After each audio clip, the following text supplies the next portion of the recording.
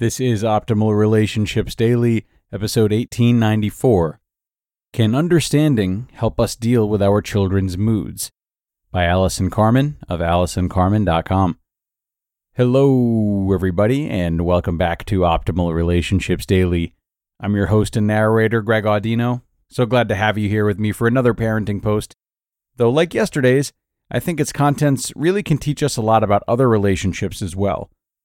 So with that, let's check out this one from longtime contributor Allison Carmen as we optimize your life.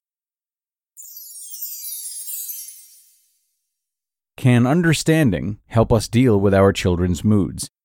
By Allison Carmen of AllisonCarmen.com. Quote, when you plant lettuce, if it does not grow well, you don't blame the lettuce. You look for reasons it's not doing well. It may need fertilizer, or more water, or less sun. You never blame the lettuce.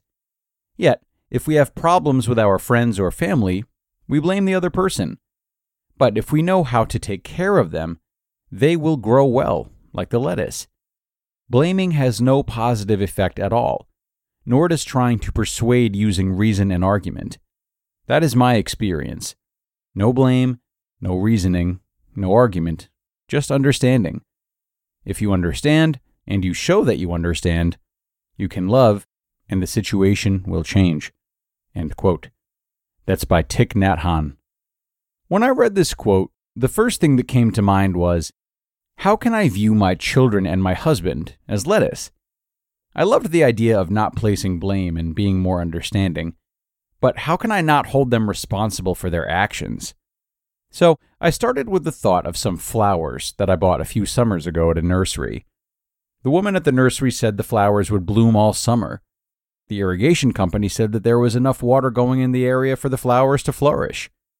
Yet a few weeks later, all of these flowers died. Although I wasn't really mad at anyone, things happen, I did wonder about who I might blame for the incident. I thought maybe the woman at the nursery made a mistake about how long in the season these flowers live. Maybe the irrigation company was wrong and they did not get enough water. Or maybe I did a lousy job planting the flowers. But it did not occur to me to blame the flowers. I just felt one of the conditions was not right for the flowers to flourish. So I began to wonder, how can I bring this idea into my life so I won't blame and be angry with people I love when I think their behavior is inappropriate or hurtful? Can I see them as the flower that does not thrive under certain conditions? As I contemplated this idea, I started to think about the things that my children do that upset me. One thing that came to mind was how my children act when I pick them up from school. I live in a city where many parents drop off and pick up their children from school until they're older. Often when I showed up at school for pickup, within minutes, one of my children would be cranky, moody, or angry. They would start to argue with each other, or me, and the beautiful afternoon I had imagined unraveled. I would try to explain to them that their behavior was unacceptable and hurtful, and that they should be grateful for this time together. But no matter what I said, within days my children went back to their old behavior. And then I thought about the flowers that can't flourish under certain conditions. And it occurred to me that my children were probably tired, or hungry, or maybe something happened at school that day to put them in a bad mood. Maybe the conditions at this time of day are not conditions where my children flourish. Interestingly, the first thing I felt when I believed this thought was less emotional pain. My change of perspective helped me give up the idea that things are not always as they should be. I stopped trying to make pickup from school the way I had imagined it would be, and I felt more relaxed and peaceful. I no longer saw the situation as bad or blamed them for their behavior because I realized the conditions were not ideal for my children to flourish. I started to bring food with me for them to eat on our walk home, and sometimes that calmed them down. I practiced a breathing technique before I picked them up, as I was aware of the potential conflicts that lurked around the corner. Most of all, I had compassion for their experience and understanding for their inability to handle that time of day. I believe my understanding has allowed all of us to move through afternoon pickup with more ease and less heartache. It's still not always perfect, especially when the girls argue. But my inner peace with what's happening helps me stay calm and say the right thing, and work toward creating a condition where they can better thrive. On difficult days, I still speak with them about their behavior when we get home, and I try to make them aware of how their actions affect those around them. I hope that they will learn as they grow up to be kind and loving, even when conditions are not perfect. But for now, I can try to lead by example. And those flowers?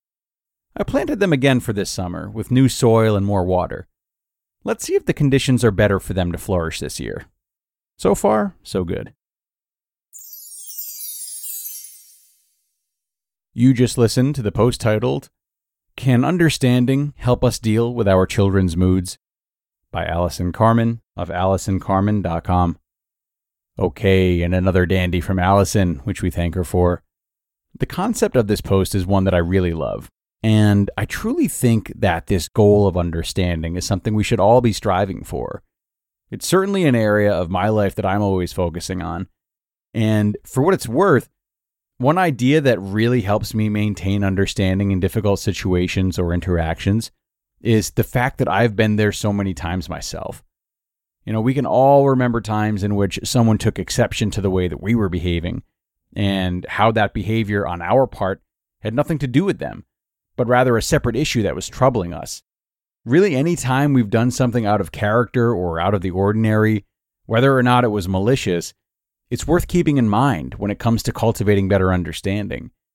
If we're better able to pay attention to our own lives and connect the dots when one event, one shortage, one disruption affects us in other areas of life, we're better prepared to open this possibility for other people. We might also remember how good it feels when others have acknowledged or sympathized with us during these times. It's great to just feel heard, And oftentimes that goes a long way in us calming down and centering ourselves and our attitudes and our behavior. So the question for today is, how can you provide such a great service for someone else? Because surely there are opportunities all around you. But with that, we are going to wrap things up for today, everyone. Thank you so much for joining, especially on a Friday when I know you might have some other fun things planned.